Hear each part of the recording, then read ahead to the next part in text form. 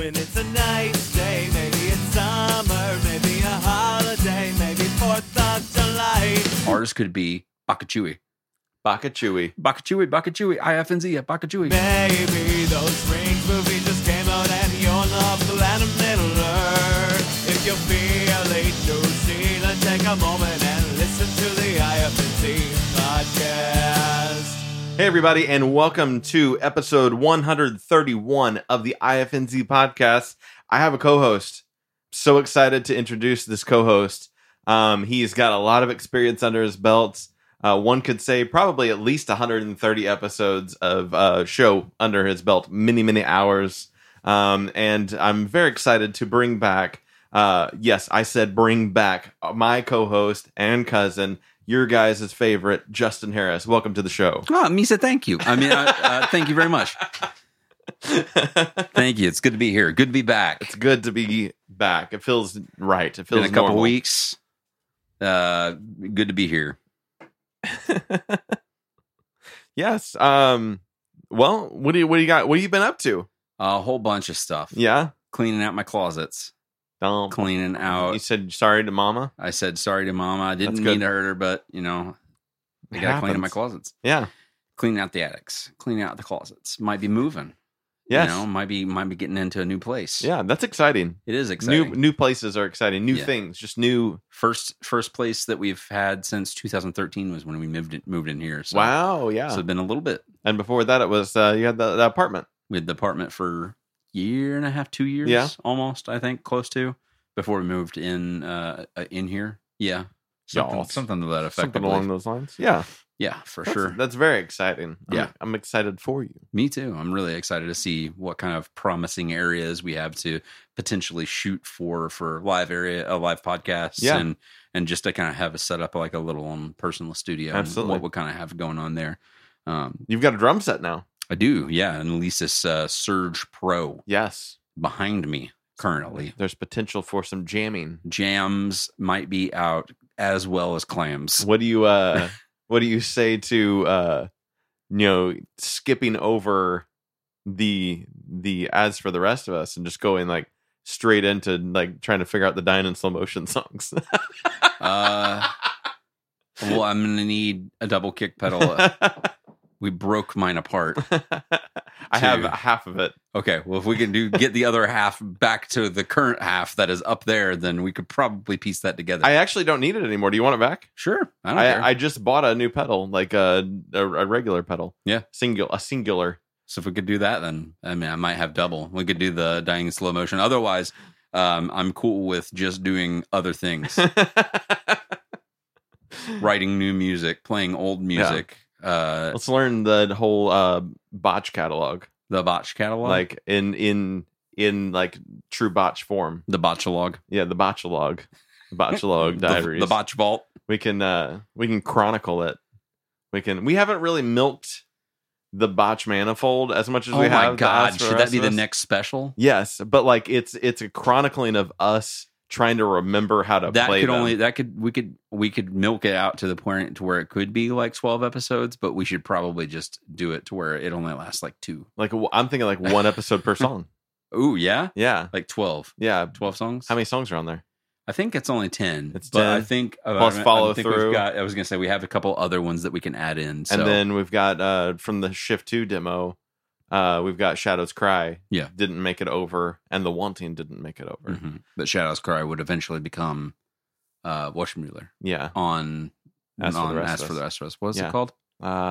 Silent Cries. Yeah, I was going to say, I think it still had Cry in it. But I don't remember what it was. Same concept, just not as. That was curious about what we're talking about. We should maybe tag that in the description below. Hashtag As for the Rest of Us. Hashtag Botch Manifold. Yeah. We need to get those up on like Spotify and stuff. Has been a thought is that that wouldn't be a bad idea. Yeah. To just to upload it, and I don't think it'd be that big of a deal at all. No, I think it'd be a good move to do. I think there are enough people on Spotify that would listen to it more there than they would on SoundCloud, probably. Absolutely. Be a good home for it. What about you been up to? We can work on that. Lots of things. I went to the movie theater. An actual movie I theater? went in a movie theater. Did you get COVID while you were there? I didn't. Damn. The rumors are false. They're false? That you just get it from walking in. I I'm did pretty wear sure my mask. I'm pretty sure I made that up. So Your rumor is false. yeah. Yeah. I made it up. Fox News picked it up. Spread from there. I went and saw. It wasn't a good movie. I went and saw Unholy. Yeah, I wanted to watch Unholy. That's the what's his face's thing, right? Yes. Dad from Supernatural. Oh, yeah. Jeffrey Dean Morgan. yeah. I couldn't think of his name for a second. Yeah, it. Yeah. You would have. I've been wanting to thought- watch it. I saw that it's straight to video as well. So Yeah. I wanted to pick it up to watch. Yeah, it on there. it's probably worth more of that, amount of ilk. price. Yeah. I spent But a lot of money at the movie. The theater. point is that you went to a movie theater. I went to the movie theater and I was Tell like, me if the experience has changed I want to go to the movie theater so many more times. now. But there's not any good movies that are out quite yet. Like it's still kind of warming up. Now, are there I want to see that Tom Holland joint with Ray. with Ray? Yeah, Ray. I know what you're talking about. Ray. Yeah, Daisy Ridley. Yeah, Daisy Ridley. Yeah, I can't think of the name that of it. one It's the looks one good. where she can see his internal monologue or something like There's that. like stuff that's like floating. But it's all his. She doesn't have that. Oh, okay. And I think like she can see or something to that ilk. Like She's got to shine a little bit. so she can see everybody's like internal monologue, what they're thinking, what they're Oh. saying, and stuff. It's like what women want or what men want. Yeah, Like only sci-fi and creepy. Yeah, yeah. that's Something how the like that. pitch was. It's like, you know what men want. You remember whenever you wanted to see that movie in the '90s with Mel Gibson? It's like that, but sci-fi and creepy. Tom Holland is in this movie with Ray. Yeah, it's exactly what it is. No, so the biggest takeaway though, and it's dumb. It's a To dumb Unholy. takeaway. To not even to Or Unholy, just or the experience. So I wear a mask all the time. Don't mind it. I'm a masker. So that part didn't bother me at all. Went in, got my So you wear a snacks. mask when you're sitting at the chair as well? Yes, you're supposed to, as long as you're not eating. It's kind of like when you're in a restaurant. Okay. Like if you're eating, you can obviously take your mask off. If you're not eating, put your mask on. Right. For me personally, I graze the entire time that I'm in a movie. Absolutely. Like I get a large popcorn and I eat it for 2 hours straight. So not a lot of time with a mask on for me, but you know, what are you gonna do? That would be me. Too easy. I mean, if I'm in my seat, I'm going to graze basically the entire Yes. time I'm watching this movie. So I'm going to not have the mask on. I got chicky strips. Or I'll fucking just trough it like a horse and just throw it in the mask and then just while I'm just sitting there.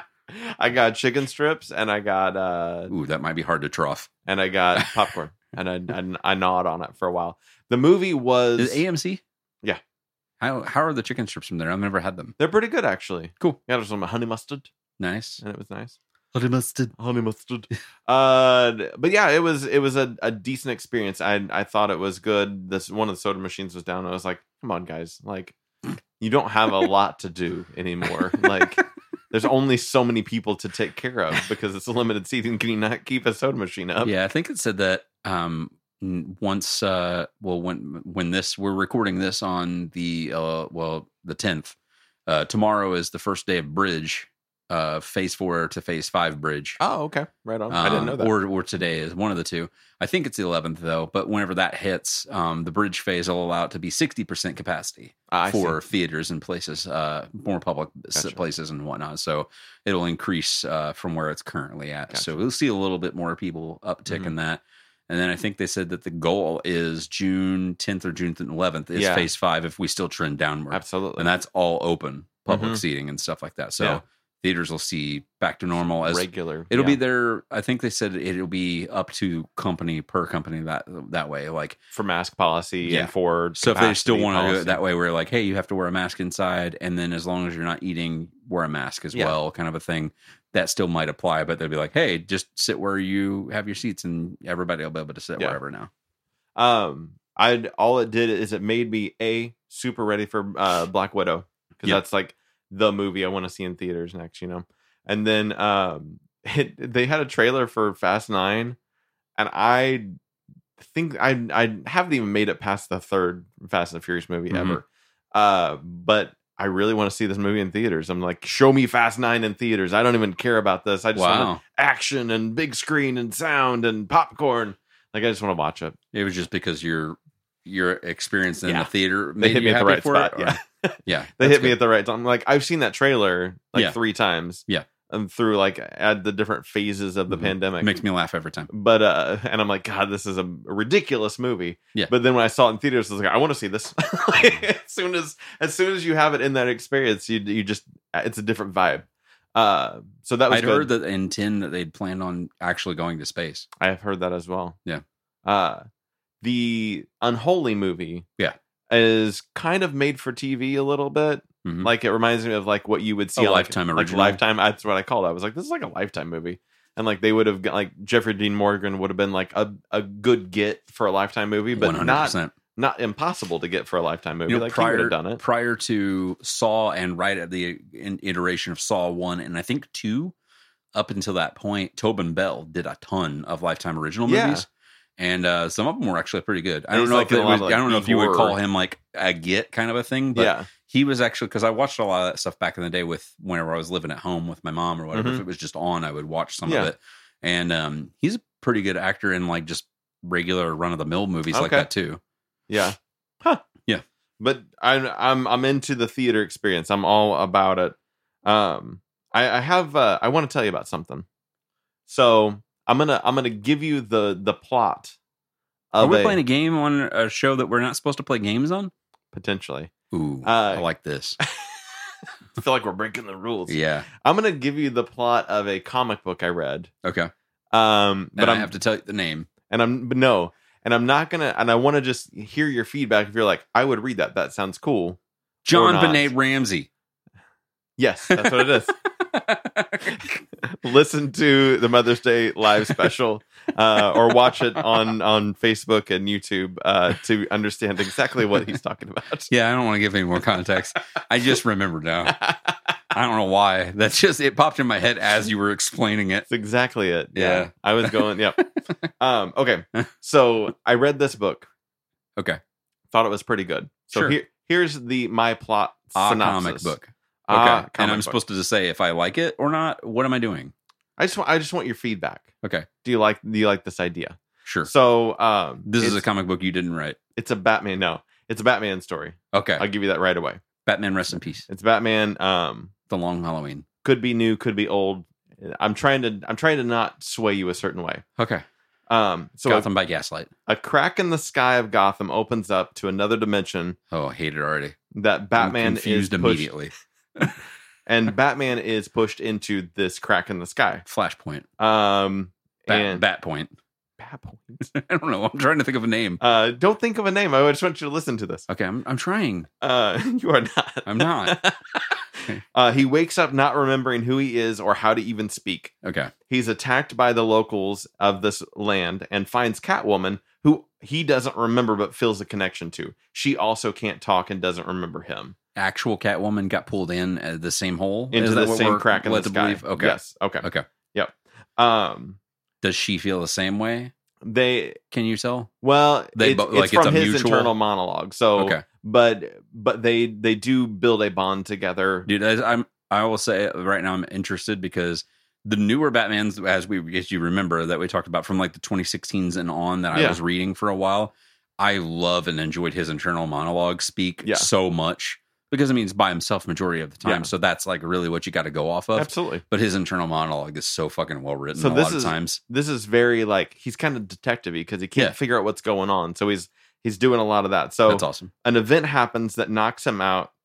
Again? Yes. Knocks him out or kills him. We don't know. What? And then he comes back from this, like comes back to it, not remembering anything, like he has like an amnesia or something. Oh, shit. He begins to write things down so that he can move forward with figuring out what's going on, kind of in like a Memento. I was getting ready. I was like, is this Batman but Memento? Yes. Or 50 First Dates, if you want to go that route. He and Catwoman figure out that there is a safe spot that moves throughout the land. Palm Springs. When the event is happening, that makes them forget. So whatever is happening that makes them kind of die or knock out or whatever, there's a spot that they figure out that it doesn't happen in. Okay. And they determine that only one person can pass through this spot and potentially could go home again, get out of the dimension. Okay. That's the first issue. Okay. Are you interested? Sure. This is Batman Fortnite 0 Point. This is the crossover between Batman and Fortnite. Wow. If you put it through the perspective that it's not Fortnite, yeah, it's a really cool concept. So the crack in the sky is him going into that universe of Fortnite. And they're on the island and he dies. Sure. He can't speak because it's Fortnite. Yeah. And there's only 22 minutes in there and there's a storm is the event that I was referring to. Okay. And the center of the whole of the storm is where the winner goes through. Okay. And so if you're the one that survives. So is this like he actually is fighting in this as well? Yeah. Like he's getting attacked by all the stupid Fortnite characters and That's stuff. Cool. Are there kids in there yelling? I'll get my dad to talk to you. But yeah, I've read the second issue at this point because the second one came out. And I was like, it's weird. They're going like day and date with this on the DC Universe app. Yeah. So it's coming out on the press like pages, and it's also coming out on there. They don't usually do that with anything. Not even their digital first go on there, but this is for some reason. And I thought maybe it's just issue 1, but issue 2 came out the day that it came out. That you're enjoying it. Yeah, I am. It's weird. It's cool. And I was like, I'm okay with this. Is the animation style look any kind of remnant or similar to like that of Fortnite? Maybe. Yeah, it's probably a little closer to Fortnite. But I don't know. It's kind of a more realistic. I don't think Batman looks stupid in it. That's good. It's not. Yeah. I don't think Batman looks stupid in Fortnite either. That's honestly, true. I mean, like the skins and stuff like that for him on there, and the other characters look true fine. to the characters. Yeah, I just meant like because it has a look to it to where it's almost comic booky to a certain extent. It's very cartoony. Yeah, that's what I meant. Like I don't know if maybe it was more of like a. It looks like a hand drawn version, I guess. Okay. Of like you can't like those are obviously computer drawn characters. Yeah. And this is a hand-drawn version of that. So I think that's really the only big difference, but the likenesses are pretty close. Did you watch or did you read any of the I don't know, we might have talked about it. The Batman from the animated series, the Adventure Continues or whatever. Yes, I read it all. Is it good? Yeah, it's really good. Cool. Season 2 starts up on I think in June. Yeah, in June, season 2, which isn't going to be a digital first. It's gonna be digital and print same day. Cool. But yeah, June is when the new season, I guess, of that starts, and it looks like Deadman is going to be in there. I can't remember who else is in there. Maybe Talon, I think. Does its animation, does its drawing stay true to that kind of animation style as well? Yeah, everything is cool. Really like as close to. I've always really enjoyed Bruce that Timm's animation. It looks so good. Yeah. Absolutely. It still holds up so well too. Yeah, absolutely. That and the Superman series too. That's honestly probably the most any Superman anything that I've really consumed is that animated series. It's so good too though. And the crossovers whenever those happen, like whenever there's one where Clark dresses up in Bruce's outfit as Batman. Oh yeah. And I can't remember who he's fighting, but he's like trying to hit him with stuff like that. And he just keeps walking toward him. He's just like, what is going on? Why can't I kill you? Or something like that. And he like takes off the cowl and it's Superman underneath. And you're just like, oh shit. They also just announced that in July, they're doing, I think it's called Justice League Infinite, maybe. It's essentially like the continuation of Justice League Unlimited series. Yeah. Cool. The Unlimited one. And so, but I think it's called Infinity, maybe. Infinity. That's what Is that the same animator?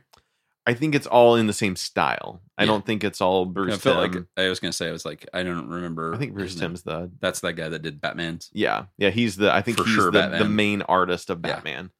They just kind of mimicked it because I remember the Justice League looked fairly similar, if not the same as those. Yeah. That's why I didn't know if it was all the same guy or not. No, and even like they did the Gods and Monsters event kind of, there was like a mini series of like 3 issues, and then they did some standalones doing like these alternate takes on Batman, Wonder Woman, Superman, but they did it in Bruce Timm style like a few years back, and that was pretty good too. So they've got some pretty good like people that seem like they were heavily influenced maybe by his style, which who wouldn't be? That's like that's how I would, if somebody's like, do you want to draw like Jim Lee or do you want to draw like Bruce Timm? Like Bruce Timm anytime. Like I don't need to be like it's really good, fanciful. I want those like thick bold lines and those very cartoony. That's what I meant. Like as cartoony as it is and stuff, it just stands out so much to the point to where it's like this is probably like that was one of the more truer adaptations, short of like, I guess, Spider-Verse of like comic book come to life kind of a thing. Absolutely. To me,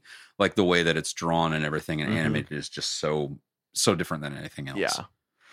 Or Samurai Jack. I think Samurai Jack is very similar in that vein though too, because it's very bolded outline. But I think that Jenny Taranovsky, or however you say his name, had a way with that to a certain extent too. Because I know like Powerpuff Girls and Dexter's Laboratory were very reminiscent of that kind of bolder outline and stuff like that. Hard, like sharp edges and stuff too. Like there were a lot of definitely like, sharp edges, pointy edges on everything. Yeah. We both went to movies pop up. Yeah, we did. Remember that? Yeah. We didn't go at the same time. I didn't write it on my notes. I'm glad you mentioned it because I probably wouldn't have talked about it at all. I got the poster there for the Let's Make It Movies Tonight that's signed. Absolutely. Very cool. Yeah. I hadn't had anything from any of the pop-ups or any of their events and stuff like that. So it was really cool to actually have something signed and whatnot. What did you think of the food? I guess the food was amazing. Yeah. I want to go back for just the food. You know, when you're paying that much money for a ticket for something that's kind of like that, what was like $30, $35, something like that. Like it was in the $30 range. So for one meal. And it was like, well, it's the experience. And you kind of tell yourself it's the experience. And you kind of start to diminish your expectations of what the food will be. Right. And I had gotten the Gold Belly like meal kit over the last summer. Yes. And I'd for the movies, and I got the vegan cow kippers. Cow tippers, and I did okay, but I was cooking them, and it was, you know, the meat, the quote unquote meat was good of that. Yeah, but it was like I made it. It wasn't like in a flat top griddle. I was gonna say, did you do it on a grill or? Nah, I put them in a frying pan. Gotcha. Kind of a thing. So you know, not the same experience. Sure. But when I got this, and I got the regular cow tipper, the beef one, and I knew what was going to be on it because of that. So I knew like, oh, it's going to be the sauce and everything. I did not expect it to taste as good as it did. Yeah. It was so good. I got the onion rings with mine. The one onion rings to rule them all. Yeah. Yep. Cause I had, because I was like, oh, tots, cool. Yeah. But the other people got that as well too. Yeah. The other people I was with had tots. So I was like, I'll sneak a couple tots. Yeah. The tots were fucking great. I loved the seasoning on the tots. Yeah. I was like, it's salt and pepper, but there's something else to it. And it wasn't just like seasoned salt. There was something else on there that I couldn't figure out what it was. But it was really, really good. Surprisingly good for tater tots. You're thinking like, oh, they're just going to fry some tots up. They're like, they did some zhuzh to that shit that's pretty good. And then I had the cock smoker sandwich. Yeah. I was telling you earlier, I was like, it's really, really good. I'm not typically a veggie kind of guy. So having something on a sandwich like the mustard rich, creamy coleslaw that was on there, to me, I was just like, I'm here for the experience. I'm going to try everything that's on it because I want to get what you're getting, you know, kind of a thing. So I tried it and it blended so well with that spicy chicken sandwich. The spicy chicken sandwich was phenomenal. I would dare to say, because I've not had every single places, but I think personally it could blow anybody else's out of the park. Like a Popeyes or a Chick-fil-A or something like that. So I agree with that. Yeah. And I had to bite the burger. I'm not supposed to have the burger, but I had to bite the burger. And the burger was really, really well done. Yeah. But yeah, I'm with you. Even if they wanted to make it like a movies restaurant, it didn't have all of the rich aesthetic that you had from this because they had so much memorabilia up. Yeah, it kind of traveled. You know, like when we were there, I think they had I can't remember what was playing on the TVs back behind the counter, but they had some movies like clips of everything running when I was there. It was just like little bits and pieces of different movies. And I think ours was actually it was playing Chasing Amy, if I'm not mistaken. Oh, okay. Back behind the counter and whatnot. It wasn't just a clip because we walked around. We didn't eat inside. We ended up going back to the car whenever we ate. Yeah. Just to kind of free up the space because the 1 to 1:30 time slot that they had open for that crowd was actually quite a few people. And I was like, I'm not comfortable or anything being around these people, but I would just rather just kind of soak it in, took some pictures, took some video of everything. And then went to the car to kind of have the rest of it. We got, like I said, I had the cock smoker sandwich at the tots. Mandy had the cow tipper and the one onion rings. And then we shared some of the cookies from that one store in the mall or whatever it's called, which ended up being called Hot Box Cookies. Had it branded sitting there on the on the sticker, which I didn't know that was the name of it. But those were fucking phenomenal chocolate chip cookies. Really, really well done. Cool. Did you get anything else apart from? I got the vegan cookies, and they were really good. They were birthday cake ones. They were swell. Had a beer while I was there. Yeah. And then I got a pack of beer. And did you get the seltzer? And I got some seltzer. Did you try it yet? Yes, I have had it. You like it? Yeah. Yeah, I don't notice a big effect of CBD on me. Sure. There's not like but I don't know if CBD has necessarily this like relief. There's no euphoric property or necessarily anything like that. That's mental. It's mostly just body. So it's just kind of a thing. So the flavor was good though. I liked that. The beer was really good. I told Mandy you were getting that because I was like, I'm not really a huge seltzer water guy, but I said I bet Shad might get that. Yeah. And then you told me you were going to, so I was like, I want to make sure I ask because it had a stronger flavor to it. Like it wasn't. It wasn't. Not a LaCroix-esque. It was more. I don't think it was entirely essence. I think there might have been some actual like sugar maybe or something in there as well. You. I don't know. I couldn't tell you because I didn't look at the ingredients.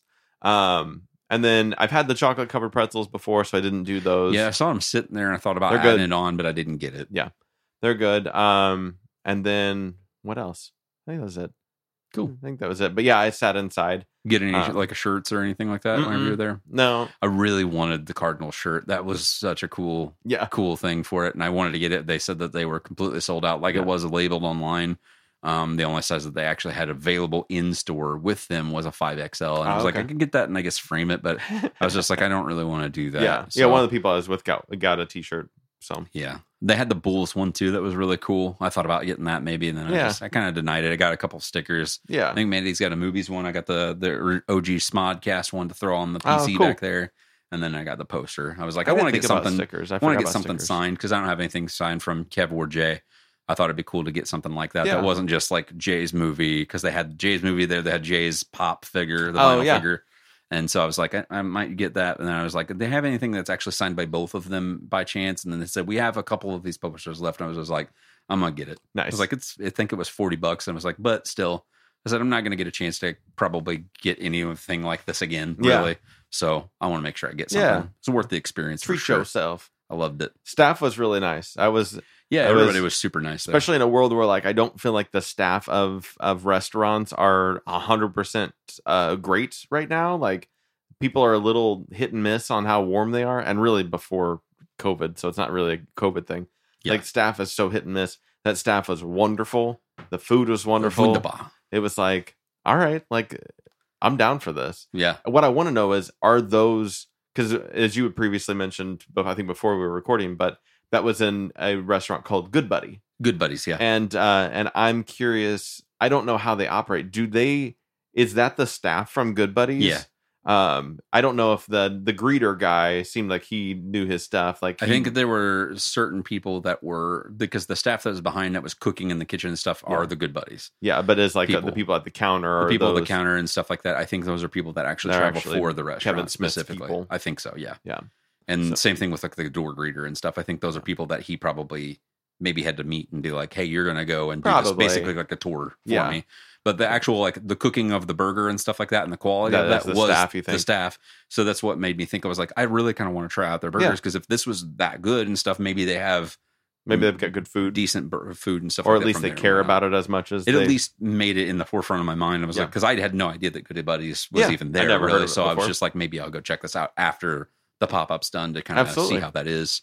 Maybe report back on that. So if you guys, if you get a Moobies from the Kevin Smith Skewniverse in your town or close to your town, we highly recommend you go. Absolutely. It is worth the. Where was the next place they're at now? Denver, yeah, is where they're going next. Yeah. So do it. I think it seems like it's something that's going to be around for a while. I think they're going to continue this travel thing. Yeah, I think it's supposed to go on. This one at least goes on for the entirety of the year. Yeah, you think they've already got it booked all the way through? They do. Wow. Yeah, from what I looked at, it looks.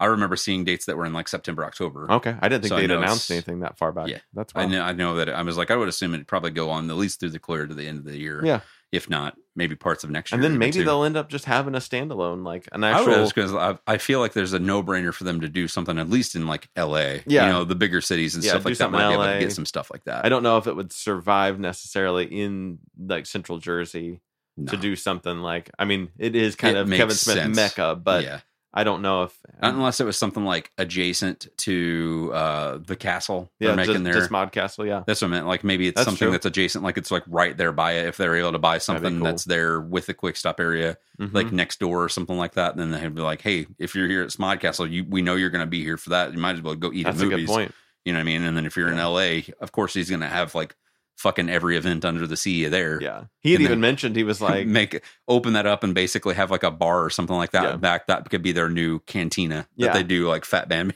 on. He had mentioned potentially doing a some sort of retail space in LA again. LA. Just to have like a spot, not like a comic book store, but just a retail space for Kevin Smith merch and stuff like that. Speaking of food, we should probably talk about the Sony HBO mergers and things that are happening. Okay.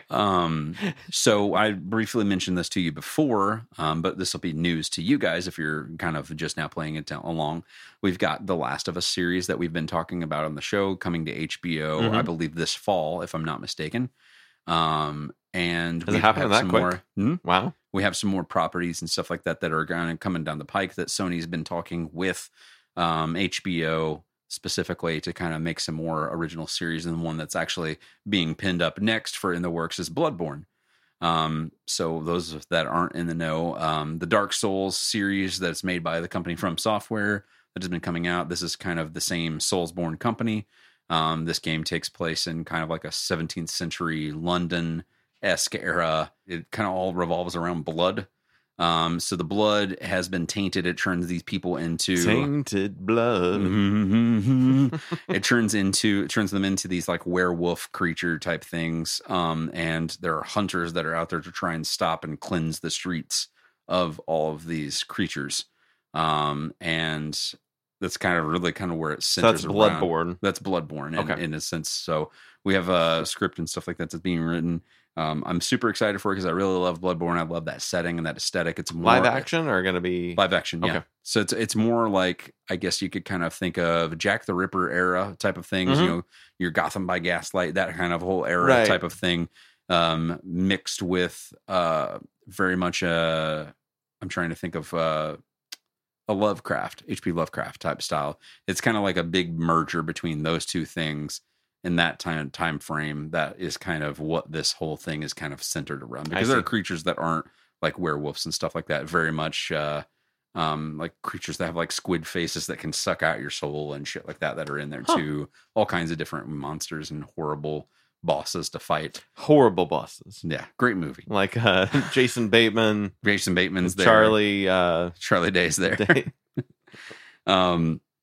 But as being as excited as I am for this, and with that kind of coming back in the pike, it made me kind of want to ask you if there are other Sony original properties and stuff like that they're kind of in the works with, because they've been kind of talking about this, tossing around the idea of maybe even doing a Dark Souls series eventually down the road too. Yeah. If this is something that they kind of open up the doors for, that's a Sony original project, what's a property that you would like to see become like a movie or like a God of War is a Sony property, right? Yeah. Like that's right for Santa the picking. Monica. Like that's seems like a no-brainer. Now, as much as I love the original trilogy, a God of War current with in the more Nordic sense, I think would probably be more TV ready. It would be TV ready, and seeing as how cinematic that is already, but could in and of give itself. You the ability to go backwards through memories or through shorter. Because and correct me if I'm wrong, because I haven't really played 1, 2, and 3 that much. I've played 1. I haven't played 2 and 3 at all. Spoilers. He kills everybody. But the so that kind of plays along. The plot's not very strong. Like it is, but it isn't. I mean, there's a lot of shit that's like twisty plot stuff that's on there. I mean, leading up until the end of, I think, the first one, you don't know that Kratos is actually like a son of Zeus. I see. So he's technically like a demigod. Yeah. And they kind of give him the mantle, because the very beginning of God of War, the original one, is Kratos saying that the gods have abandoned me, and he casts himself off the cliff. Yes. And then the end of that game is him being picked up. he falls. He's almost plummeting to the ocean floor. You see him like going to the edges, and then it kind of flashes back that's weeks the later. Yeah, it's kind of, and then the whole story ends that way. But it's like he gets picked up by a god at the end of it and dropped off back up to the top of Mount Olympus. I see. And they're kind of like, hey, you killed Ares. You're the new god of war. So that's how it ends. And then 2 starts. He's the god of war. The other gods are like, we don't like him. He's kind of an asshole. Zeus, you should do something about this. And he's just like, got you, homie. I'm going to kill my kid. Yeah. That's where that kind of picks up. Then he's just like, the gods have abandoned me again. I was a god of war. My own dad basically killed me. All of my brothers and sisters and aunts and uncles have all turned on me and shit. Right. I think humans should have free will, and they don't. So I'm going to fucking kill them all. And especially my dad. And then his mom's like, no, don't do it. And then she's like, no, I'm going to do it. And that's where 2 and 3 goes, is like the whole plot of him is just killing all of them because he's trying to give humanity a chance to think for themselves. Okay. Which is like a really cool, righteous thing, because you're definitely like siding with Kratos on this. Yeah. Because you're like, I mean, yeah, they should totally have free will because gods are playing with everybody, doing everything. That's why they're all so steeped in Greek mythology. And he's just like, no, I mean, we're not doing that anymore. We should be able to think for ourselves, so we're not doing that anymore. Yeah. And that's kind of where it goes. And then as he kills each god, especially in 3, he kills each god, and it kind of just, the entire world collapses. Yeah. Basically. Because you don't have gods kind of rule the world. Like you're like Apollo, Apollo's dead. So now that Apollo's dead, the sun doesn't rise anymore. It's just fucking like endless dark, cloudy skies. You kill, whoever else. It's just things start falling into chaos. And it's basically, he gives the people free will. But the thing of it is that the people that are in Greece and these areas that believe in Greek mythology, I guess, because now we know that, I guess the world is separated kind of almost based on your culture. Which is a pretty cool idea, right? Yeah, so I guess he goes to where the Norse mythology is up north, and then the world's totally fine there. Yeah. But where he's at from originally, I guess, is now completely in disarray. And it's kind of like, hey, it's up to the world and the people to kind of pick up where this left off. Yeah. So I guess the kind of whole of the thing is like, everything ends up being better to a certain extent, but humanity has to pick up and really fend for themselves for a lot of different things because the entire world is left in complete chaos. Yeah. By the time he leaves. So maybe a show, we know we see that the new God of War, I guess 4, whatever you want to call it, has a pretty thick storyline. Yeah, the 2018 God of War has a pretty thick storyline and is very cinematic in its own. Yeah. What about bridging the gap between 3 and the 2018 one with a story of him kind of dealing with what he's done and getting out of Greece and that travel and that journey and kind of flashing back, but then also meeting his lady, or if he's already met her, I don't know, and then having the kid and kind of realizing who she is eventually. Yeah. Because I mean, the whole concept of the new one is realizing who she is. He doesn't know that she's technically a giant. Yeah. He doesn't know any of that stuff. Yeah. I guess she must have been a really short giant. Sure. Well, frost giants are weird because so Loki's a frost giant in all aspects of everything. Like all of these people that are like all Jotuниtes, like that are all like these giants and stuff like that. Like, I mean, like, it's weird because there are some that are depicted as massive, like Titan sized massive. Right. Yeah. But then there are some like Loki or like who, whatever his mom's name is. I don't think we ever know, but they don't think they ever say what her name is actually. Maybe it would have gave things away if we knew what his mom's name was. Which makes sense to why Loki is actually Loki, because it's like, hey, it's like a giant making love with basically a demigod kind of a thing. And it makes like a new giant that has even more powers than probably what a proper giant should have. And maybe she's not even full-blooded frost giant. Maybe she might not be. Yeah. Maybe that's why she's not as tall. Maybe she's, or maybe they have the ability to shrink. I just want to know. I want to make love with that sweet, sweet Kratos, and that he can be my daddy. But what other? I mean, I'm always a big fan of Jak and Daxter, and think that could make an adult cartoon easily. Yeah, like easily. they could just like transfer that over. You could almost have like one season be the kids like original, like meant for like Y7 to like 14 and like that kind of age, and then you have like 2 and 3 series where it's like an adult cartoon. Yeah. Like you ease people into it. Yeah. Like, hey, season 2 or 3 is going to get pretty cool. What else is there? I would say Ratchet and Clank, but they've already done like straight up DVD movies and stuff like that with it. So that's what I meant. Like that can't be anything there. That's right. God of War is pretty no-brainer now that you mentioned that. Yeah. And that's what I was going to say. I like the flashback concept because you could talk like episodes at a time could almost be like him doing certain things with, I can't think of his name now that I'm thinking of Loki. What was his name? Atreus. Yeah, Atreus. Yeah. Okay. So now that you say, come on, boy. Yeah. Whatever.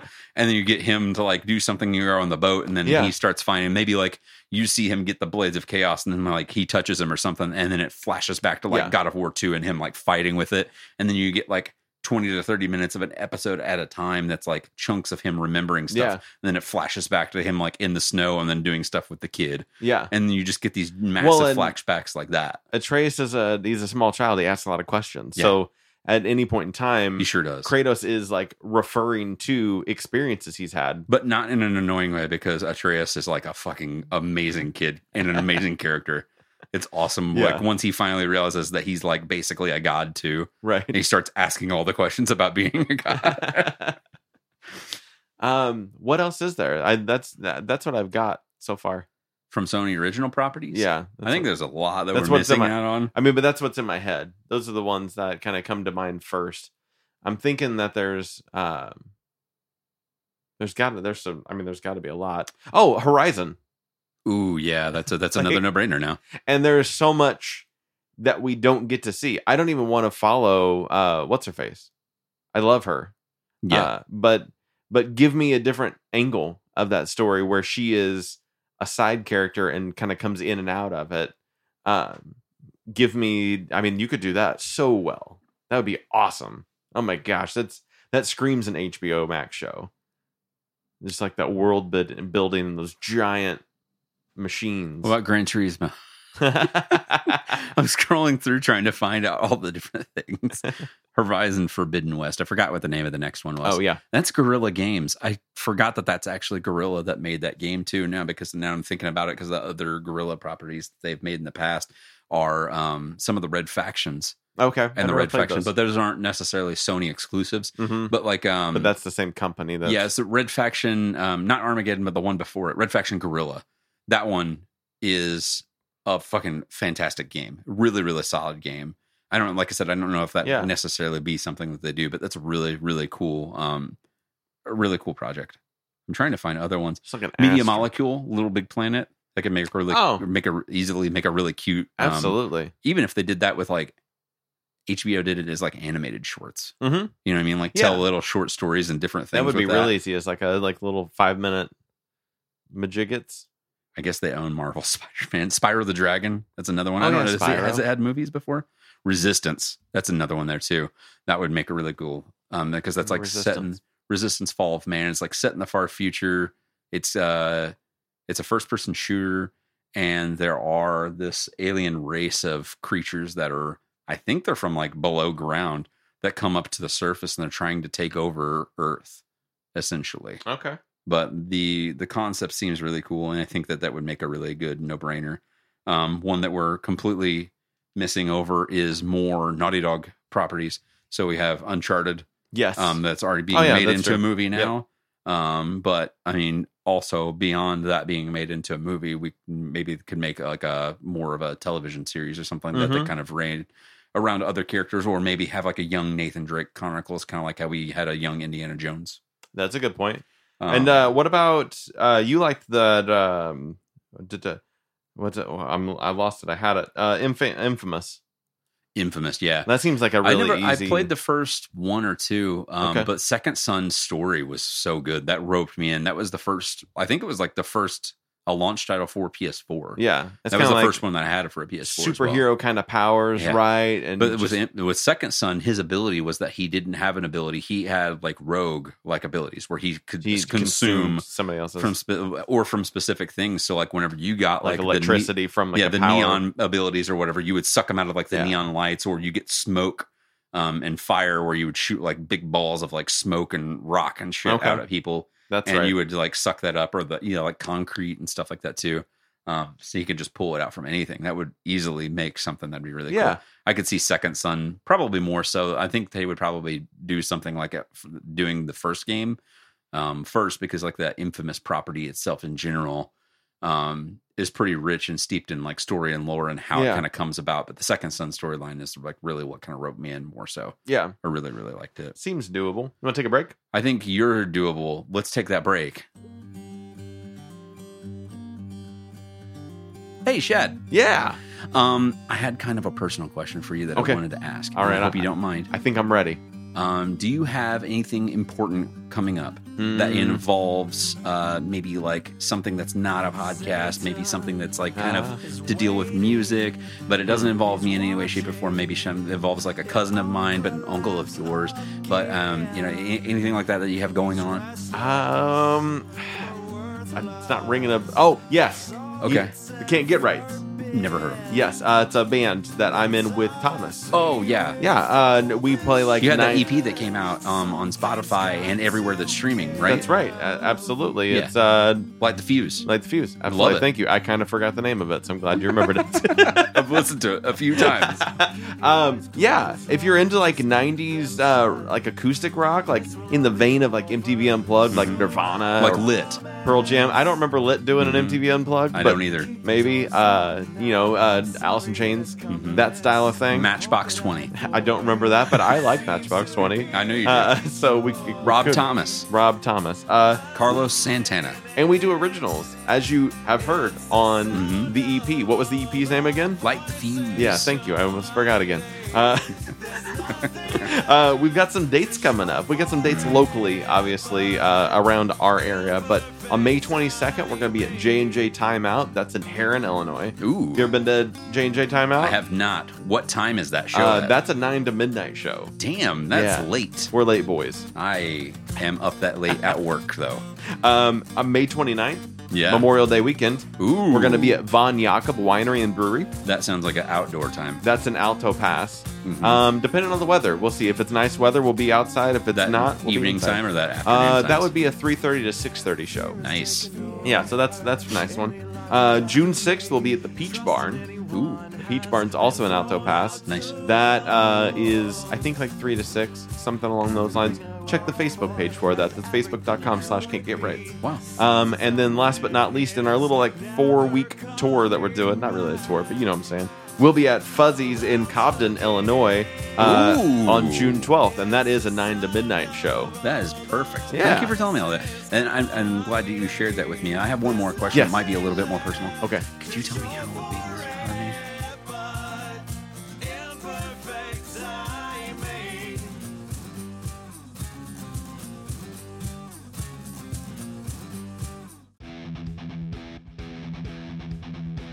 Hey everyone, have you ever wanted to have your ad on our show on the IFNZ podcast? I'm talking to you, Justin. Oh, I didn't. You're my everyone right now. Yeah, could you advertise me, please, on your show? Absolutely. Yeah. You know how much I'm going to charge you? Wow, much? Absolutely freaking nothing. Wow. We do our ads for free here on the IFNZ podcast, and we would love to add you to our ads. So many ads. We will add all over your ads. Dude, if you want, we can fucking add anything you want, man. Let me explain this to you right now. I can look at anything and I can do an ad for it right now. This is true. We do it. Test me. Let's talk about like just headphones. Headphones. Wearing a set right now. Beautiful black headphones. Yeah. I would buy a headphone for you if I could. It feels nice. But I don't have the money. Because this ad's for free. Yeah, this ad is for free. You don't need money. Mm-hmm. Which is a perfect placement for our new ad. For ads. Yeah. So add us. And we'll add you. Adception. Star Wars.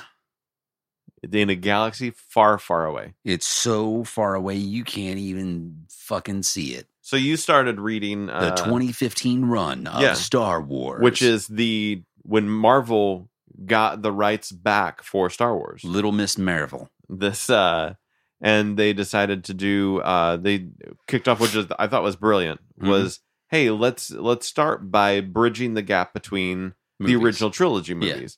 And I read this when it first came out, till about issue 20, somewhere in that region. Okay. So when you said, "Hey, I'm going to start reading this," I was like, "Oh, that's cool." I've been kind of teetering around. I got through like the first 6 issues of all of the new ones because I rebooted it in 2020. Yes. For the bridge between Empire and Return. Yeah. And I've got those queued up as well. Yes. Mm-hmm. And so I've fallen off of that. It's hard to keep up with it because there's just so many books coming up sometimes. But when you said, "Hey, I'm gonna read this," and I was like, "I want to read it with you," because and let's read from the beginning. I'll read with you through that. So we're going to talk about the first volume of Volume 1 of Star 2015. Wars. I forget what it's subtitled. Skywalker Strikes, I believe. Yes. I think is the name of it. Yep. So let's talk about it. Let's do it. Let's do it right now. So it's Luke Skywalker is there, Han Solo there, Leia there, Baca Chewie, Baca Chewie, Baca Chewie. The whole game. Was that Howard Stern thing? I don't know. Baba Booey. I don't know what you're talking about. When people used to say, like, because they were like, if you associate with Howard Stern and Howard Stern's show, and you're trying to get on TV, people used to do it all the time back in the 90s, where they're like, if somebody was filming something with like news crew or something or doing something, and you're a Howard Stern fan, they would hop up on film and they would go, Baba Booey, Howard Stern, Baba Booey. And they would say that because it was something that somebody on the show said. Oh. So they would do that to kind of like plug Howard Stern for him. And it was just like a big thing back in the 90s for people to do. Ours could be Baca Chewie. Baca Chewie. Baca Chewie, IFNZ, Baca Chewie. That's right. Yeah. That's so us. Everybody, if you Baca Chewie. say Baca Chewie.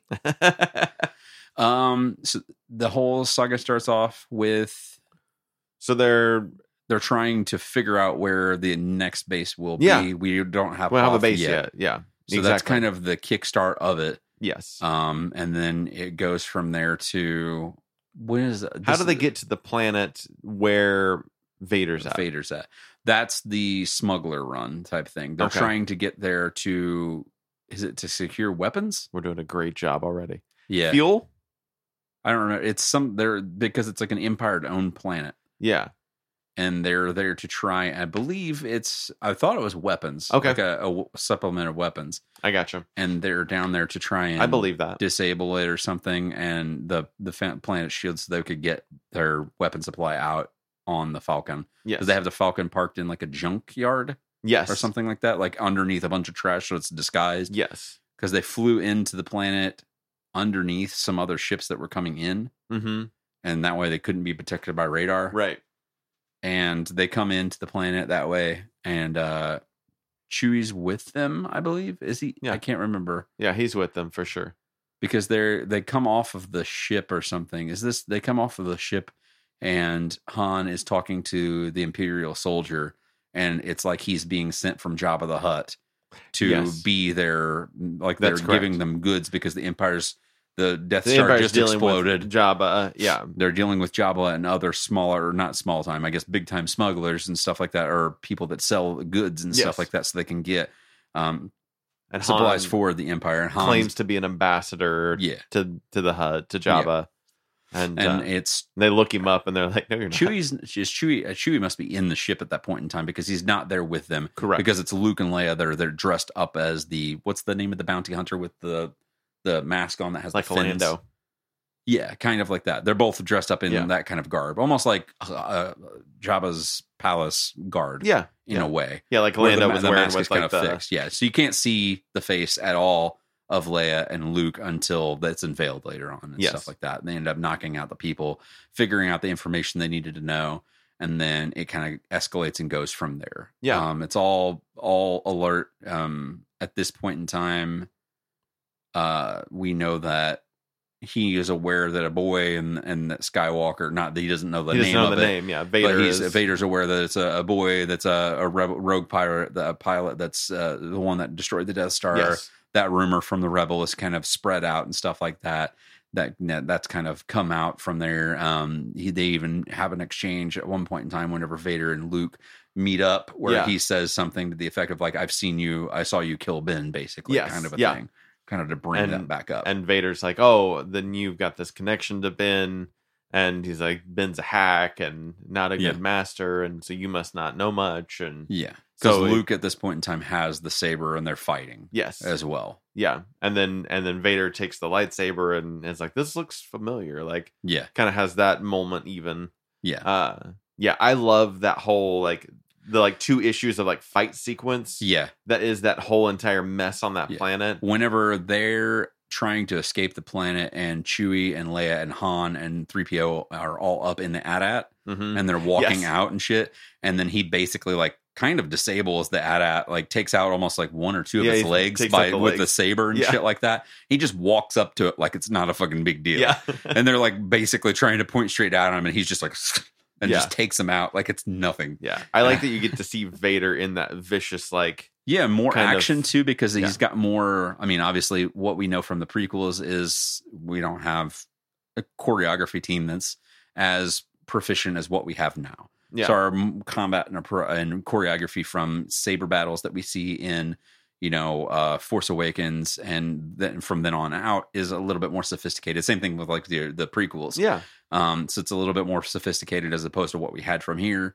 Now that's bad. It's just Vader's really slow. Yeah, you don't spend a lot of time with Vader, even. Right? Or in that kind of combat. I mean, your combat's more or less dog fights and laser fights at that point in time. Not as much, on par with like the other movies with like lightsaber combat that you would get. Yes. The most Vader combat you get really is in Rogue One. At the end of it, like I guess his kind of hallway if you would talk about that, that's where you get the same kind of Vader that you get in this book. I think I would say so.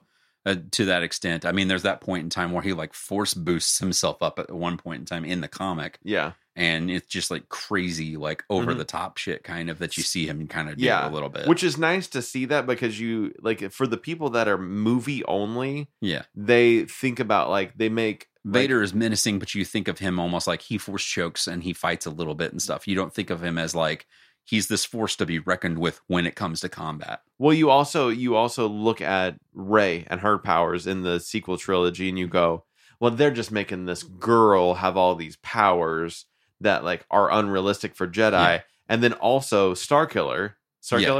From like that. Well, I mean, those were like hyper blown out of fucking proportion. And they're also like, this guy has all these extra powers. Realistically, though, the more that they elevate these other people we're familiar with, then it kind of levels that playing field and goes, well, those guys are all similar in power to they're really powerful Jedi. Yeah. Vader Anakin is a really powerful Jedi. Starkiller, really powerful Jedi. Rey, a really powerful Jedi. Yeah. They're just better than Luke. Luke isn't a powerful Jedi, or wasn't at that time a powerful Jedi. And was he ever really? There's not a lot of gap in time of. I think that's because you even see this in the book too, because they can actually they whenever they see that like they're like he has potential. Yeah, we know that he has potential. He could be more powerful than Anakin Skywalker, clearly, because he's got these genes in him that are latent Skywalker genes in the first place. But it's like almost every iteration of Skywalker, as it was gradually going up the pike, was just like getting more and more powerful, kind of a thing. Maybe potentially would have been where you go with it. Or do you really go with like there's a point where going into sequel trilogy area, Rey struggles with the dark side. Yeah, at times. Does more power also make like you too from like that could be also be from the family lineage as well too, though. Yeah, I guess so.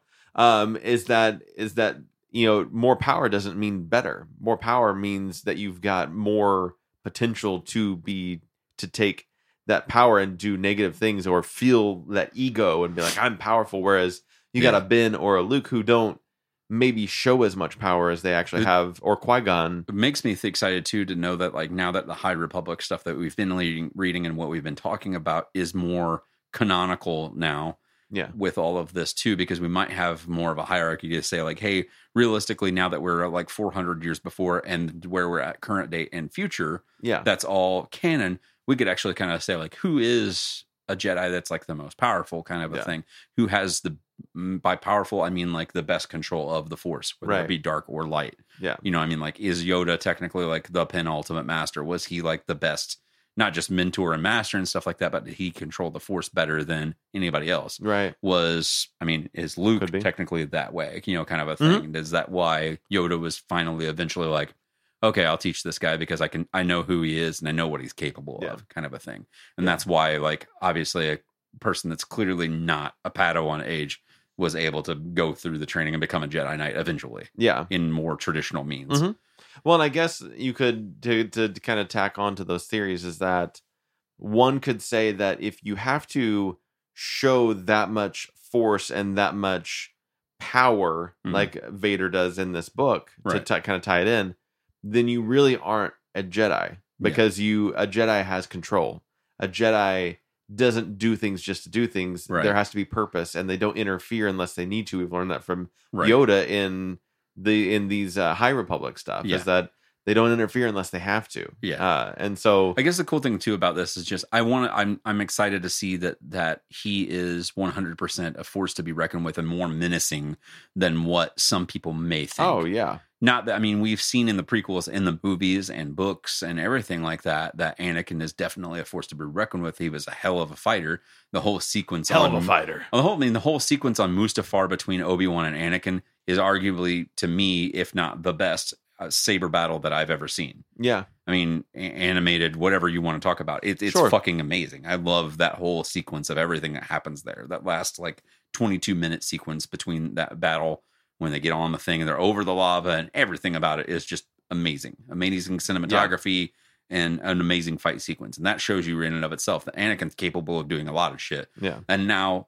as Vader, he's slowing down because he's needing to learn his body more again and stuff like that to a certain extent. But part of a lot of people's excuses back in the day prior to having something like this or Rogue One was yeah, he's slowed down quite a bit. He's still extremely powerful in the Force to control things and stuff like that. Maybe more so now that he doesn't have his original legs and arms and shit like that. Yeah. But at the same time, you know what I mean? It's him still learning his body to slow down. But then you're kind of like, oh, no. He's still just as fast and strong and shit like that. You just don't really see it as much because it's more political now. Than he is anything else. Yeah. He's kind of delving out all of the shit and the dealings that Palpatine's wanting him to do. And before, in the prequels, it was never about that. It was, he was still Anakin. He was still a knight. He was still trying to learn what was going on, kind of a thing. And then now you're learning he's literally his right-hand man. He's a dictator for the Emperor. Mm-hmm. He's dealing out all the shit for him. Yeah. And speaking of that, we find out that Vader has a deal with Jabba the Hutt, to get the bounty hunters on. He's essentially using the Hutt's kind of tools to say, hey, can you subcontract out bounty hunters to do some of my bidding? One of those being Boba Fett, obviously has a pretty big storyline throughout this first volume. Goes to Tatooine to figure out who this kid is. Yeah. And so he goes and is trying to figure it out.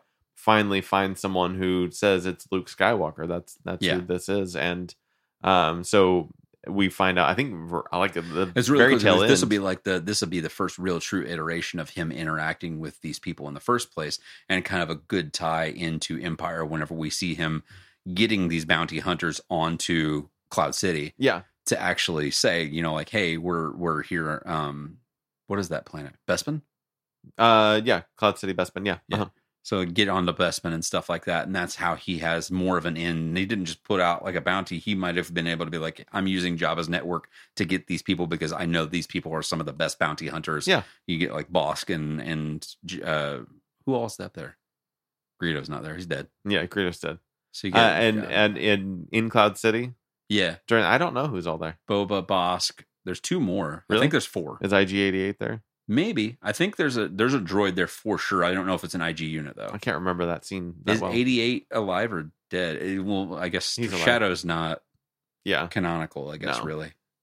Which sucks because it's such a cool story. And I read that comic not the same time that I read this as well. So it's easy for me to get mixed up with some of these things because that whole comic is also Boba's storyline in the Shadow of the Empire is all centered around Boba trying to take frozen carbonite Han Solo to Jabba, which they're doing right now. Yeah, they're doing in the current run of there's it's called Battle of the Bounty Hunters or War of the Bounty Hunters. I don't remember. Is currently going on through the next couple months, and it's how fucking crazy would it be if they went ahead and just introduced Dash and they was we're gonna make him canon. He's a new character. He's a character now. I think they would at some point. I don't think they'll do it in this storyline. I love Dash so much. He's such a cool like shitbag character, but then it just turns around to be like a nicer guy in that comics, and like he keeps popping up even though you're just like I thought you were just in it for the money. He's like, I am, but I mean, I was around them. I just thought it'd help. He's Han Solo. That's all he basically. Is. He's just Han Solo. Yeah. His ship even looks like the Millennium Falcon. Oh yeah. Outrider's fucking cool though too. Like, it is bizarre to me how much that character is just Han Solo again. Yeah. It's weird. So we also find out, speaking of Han Solo, that he has a wife. He does, and I love her. Nada. Yeah. Nada. Like that. Yeah. Nada. Yeah. I think really, that's more delved into the second volume, because that whole second volume is just correlated with them being on that planet and stuff like that, and kind of going to, because I've read the first two now. Yeah. It's kind of all Luke goes to Coruscant, I think. Not Coruscant. It's a after he leaves Tatooine. After he leaves Tatooine, he goes to this Nod Shadi or something like that. Is the name of the planet. And it's all just smugglers and shitty people. The entire planet is full of it. And that's where you meet Gracchus the Hutt. Okay. And that's kind of introducing him and the storyline that he's on there. And that character is really cool too. To actually see Gracchus, like, there's one point in time in that comic where... Don't talk about it yet. I'm sorry. We're gonna hit it the next time. I just thought about it because there's a point in time where he's like actually a Hutt that fights and shit, and I was just like, you never really think of like a Hutt just being such a shitty little thing, and then he's like here and he's like this big strong dude, and you're just like, oh shit, it's really cool. So there's a lot that happens just in this first volume of everything, and Luke gets a journal of Ben's journal, the journal of Ben Kenobi. Mm-hmm. And we'll visit that throughout the series as it continues. I think they do standalone issues, if I remember right. Yeah, and those are at the beginning of. It's at least starts at the beginning of volume 2. Yeah, you get the first iteration of it's like kind of like a prologue to everything that ends up unfolding into it. And it's basically Ben's journey while he's on Tatooine. You're telling all about volume 2. We're going to cover it in a different episode. Sorry. You're like, oh yeah, that's... Dude, I'm excited about it, though. It's Star Wars, and we like to talk about Star Wars. You got to pull the taffy. You got to pull it a little bit. I don't know how to pull a taffy. I never worked at a state fair. Pull it. You got to... The next time we talk about Star Wars, then we'll talk about volume 2. Maybe we talk about volume 2 and 3 because I haven't read 3, and then that way I'm not spoiling so much. Okay. It'll be easier to do that way. I'll try to get through 2 volumes before the next time. Did you tell me about the Maiden demo that you played so that way I can spoil the rest of the game for you? Okay, so we both played parts. I'm not very far into it. Resident Evil Village. I've basically gotten to the point where I'm just now past, because they had 2 other demos that were on for the live demo feed that went. It ended yesterday actually, and they had 2 full demos that you could play through there. And I basically have played through where I'm at beyond that, because both of those were pretty close to the beginning of the game. Oh, I see. Yeah. So Maiden, you start out just like in a dungeon. I don't know. Is Maiden even any part of? It's not part of the game. It's its own standalone thing, right? It's technically, I think you were in Castle Dimitri or however you want to say it. I forget how you say her name. Big, tall, breasted vampire lady. Okay. I think you're in her castle, and this is set a long time ago, kind of a thing, and you're just a character that is trapped in the dungeons of her castle. Yeah, so you're in the bottom. Yeah. And you have to find your way out of your little prison cell. Mm-hmm. And I did that part. I was real scared, by the way. It's real creepy. I think this is almost kind of people, the way they talked about it was like, this is kind of like a PT. Whenever PT came out, and how that was playable teasers, what it stood for. Okay. Whenever Kojima was making what was supposed to be Silent Hills, which was like the new sequel that was going to have Norman Reedus in it and everything. Oh yeah. They made the PT teaser thing that they did for it that takes maybe 20-30 minutes to go through and stuff. They had that was kind of like tied to it and like kind of gave away eventually like, hey, this is going to be Silent Hill. This is the Konami thing. And then they canceled all of it because Konami and Kojima had their big falling out. Yeah. But I was like, this is kind of like the PT to what would be Resident Evil Village. I think was kind of where that was what kind it of was led supposed to. to do. Yeah. So yeah, I was already kind of anxious because they do a very horror element very well. Yeah. Just the noises and the things you got to do, and you're not equipped with anything and to start. And so I kind of worked my way through. I got the idea that it was like a puzzle of things. Like I'm trying to figure out how to get into this room so that I can, or into this cage or whatever, so that I can get this key so that I can open this door or whatever. But then like bodies start falling, and I realized that there's bodies just like hanging from the top of the dungeon, and some of them are just falling, every once in a while. Yeah. And you're originally like, what's that noise? And you got to look around. And so I got through the first little whatever, and then I got to the next room and I turned it off because I felt like I might have a heart attack. You didn't finish it? No, I got like 10 minutes into it and I couldn't handle it anymore. I was like almost having like a panic attack. Wow. So I got done. How was your experience? It's pretty good. So for those of you who have played Resident Evil 7, this picks up a handful of years later. I think it's actually 3 years later from the tail ends of the events of Resident Evil 7. The main character, Ethan Winters, that you play as, him and his wife, Mia, you rescued her from the plantation home in Louisiana, which is where the whole kind of first game takes place from 7. And this is set 3 years after, and you've just had a baby with her. Her name is Rose. And the whole beginning of the game, I don't want to give too much away because it's really cool. It's a huge fucking clusterfuck that happens right at the beginning of the game, and it kind of leads you into all of a sudden you are in Eastern Europe. You're there to begin with. That's where they moved to. But like it turns into like what you think of Eastern Europe whenever you think of like Transylvania style villages and shit like that. Okay. It turns into that real quick. Whereas normally whenever you're starting off the game, it's like, oh, they're in Eastern Europe. They live in like, fucking Germany or something like this. It's just a nice little village and shit like that. And then it turns like that to, hey, we're here now. Hey, it's nasty. It gets you led to kind of the main characters that'll be your antagonists of the game. So you, of course, meet Lady Dimitrescu, who is the big, tall, 9-foot plus vampire lady. Wow. Yeah, she's fucking massive. I would have gotten out of there immediately. Like, at one point in time in the castle, she picks you up like by your throat, and it's like it takes a minute for you to get up to where her head's at because she's so tall. But yeah, you meet her, and then basically, I guess what would be her brothers and sisters, and then the Mother Miranda, who is the, I guess, central character to all of this. So she's like your main villain type of a thing. But you meet her. I can't remember the brother's name. He's kind of like the werewolfy type creature. He carries like a big, huge mallet stick on his person, and he can control metal like Magneto style. Oh, because there's a point in time where you first meet him, and you're getting ready to open up this door, and you turn around, and he walks into the room, and all of these like gears and metal pieces like all kind of start like kind of floating up off the floor, and I'm just kind of like, what the fuck? And they kind of like and like all go to his hammer, and he like hits you with it or something like that. It's weird. Huh. One of the other family members is this like weird merman. It's like a disgusting looking merman creature. And then I guess the other, because the game is essentially, I guess, what's meant to be is broken up into segments. So the castle is just like one huge chapter of the game.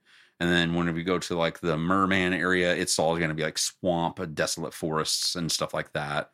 There's another area that's in this old, I can't remember what they call it. Like it's this huge old mansion.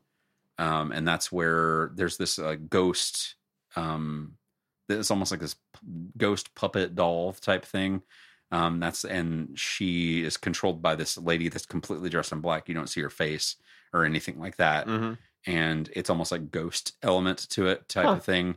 And then of course you have like the werewolf lichen type creatures and people that are all in another element of this whole area and stuff like that. So it's almost like the game is actually massive, but it's broken up into different segments. So you're not going to stay in the castle for very like too terribly long. I would imagine. So Resident Evil is no longer about zombies.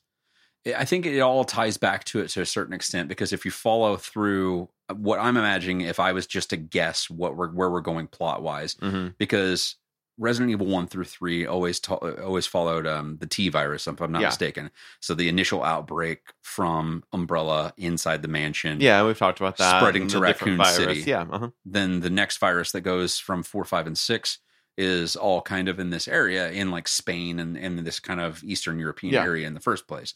This one, whenever you start off in 7, is in Louisiana, but this tanker that has landed outside of this plantation style home down in Louisiana where the Baker family lives is all kind of centered around this little girl character. Her name is Evelyn, and she has this virus that's inside of her that's kind of like a mold. And that's kind of what this is all pivotal and centered around.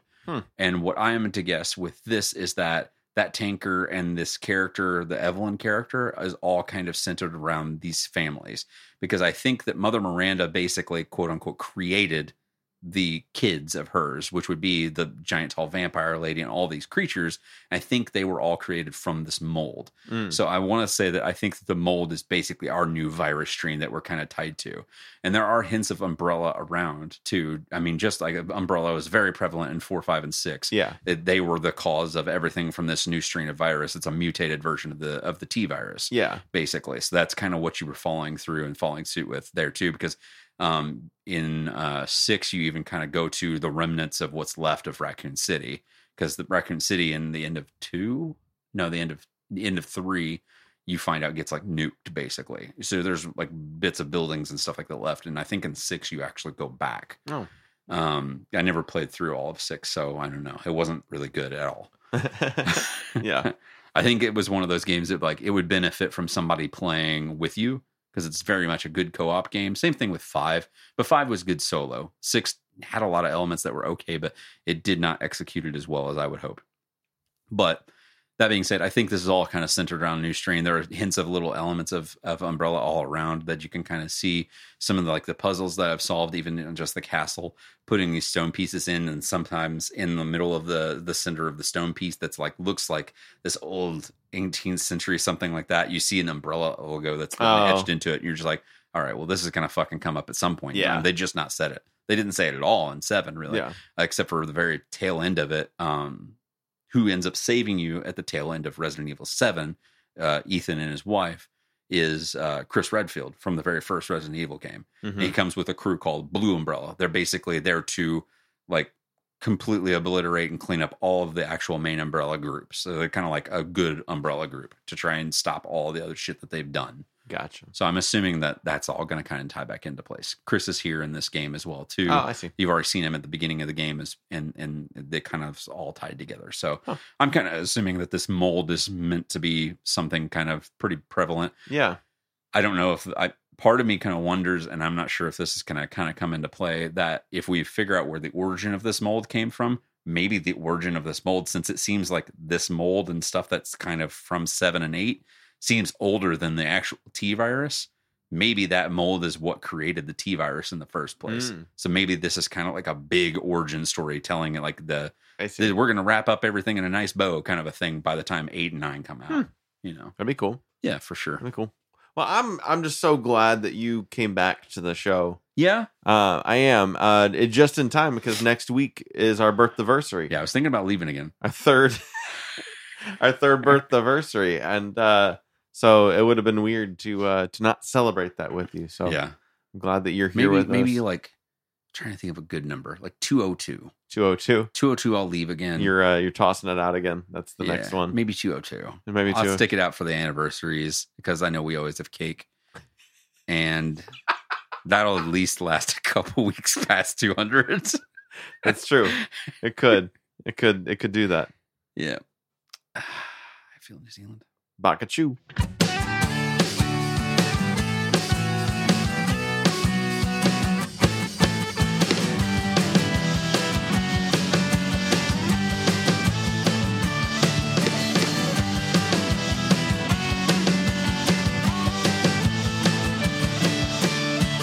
This has been IFNZ Production. Yeah!